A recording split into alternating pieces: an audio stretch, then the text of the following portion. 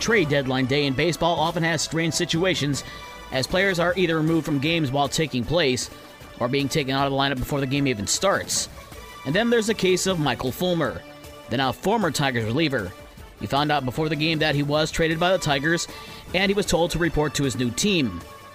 Across the hall, Fulmer was traded by the Tigers to the Twins, and it just so happened to be where Detroit was playing on Tuesday night.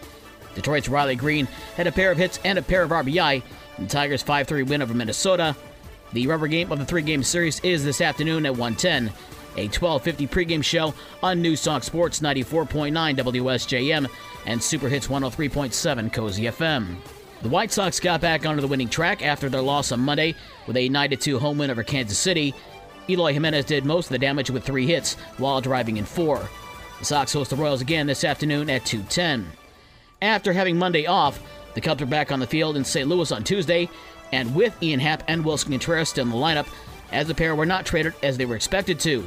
It really didn't matter, as the Cardinals' Adam Wainwright did what he usually does, going 7 scoreless innings in a 6-0 win for St. Louis. The Cubs are at the Cardinals again tonight at 7:45.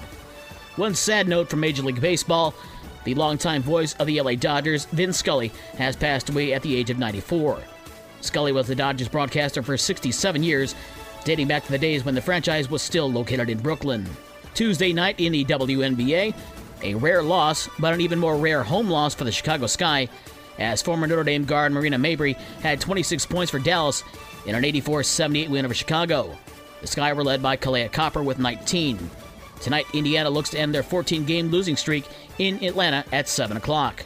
NBA news: the Chicago Bulls has signed guard Goran Dragic to a 1-year deal worth $2.9 million. The 36-year-old Slovenian has played 14 seasons with Phoenix, Houston, Miami, Toronto, and Brooklyn. And Tuesday in Midwest League Baseball, Lake County over Great Lakes 4-3, was West Michigan over Lansing 15-8, and South Bend beat Fort Wayne 6-5.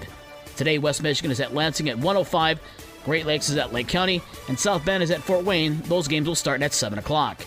For more sports and the scores from last night and the schedule of today's games, visit the podcast page on this station's website.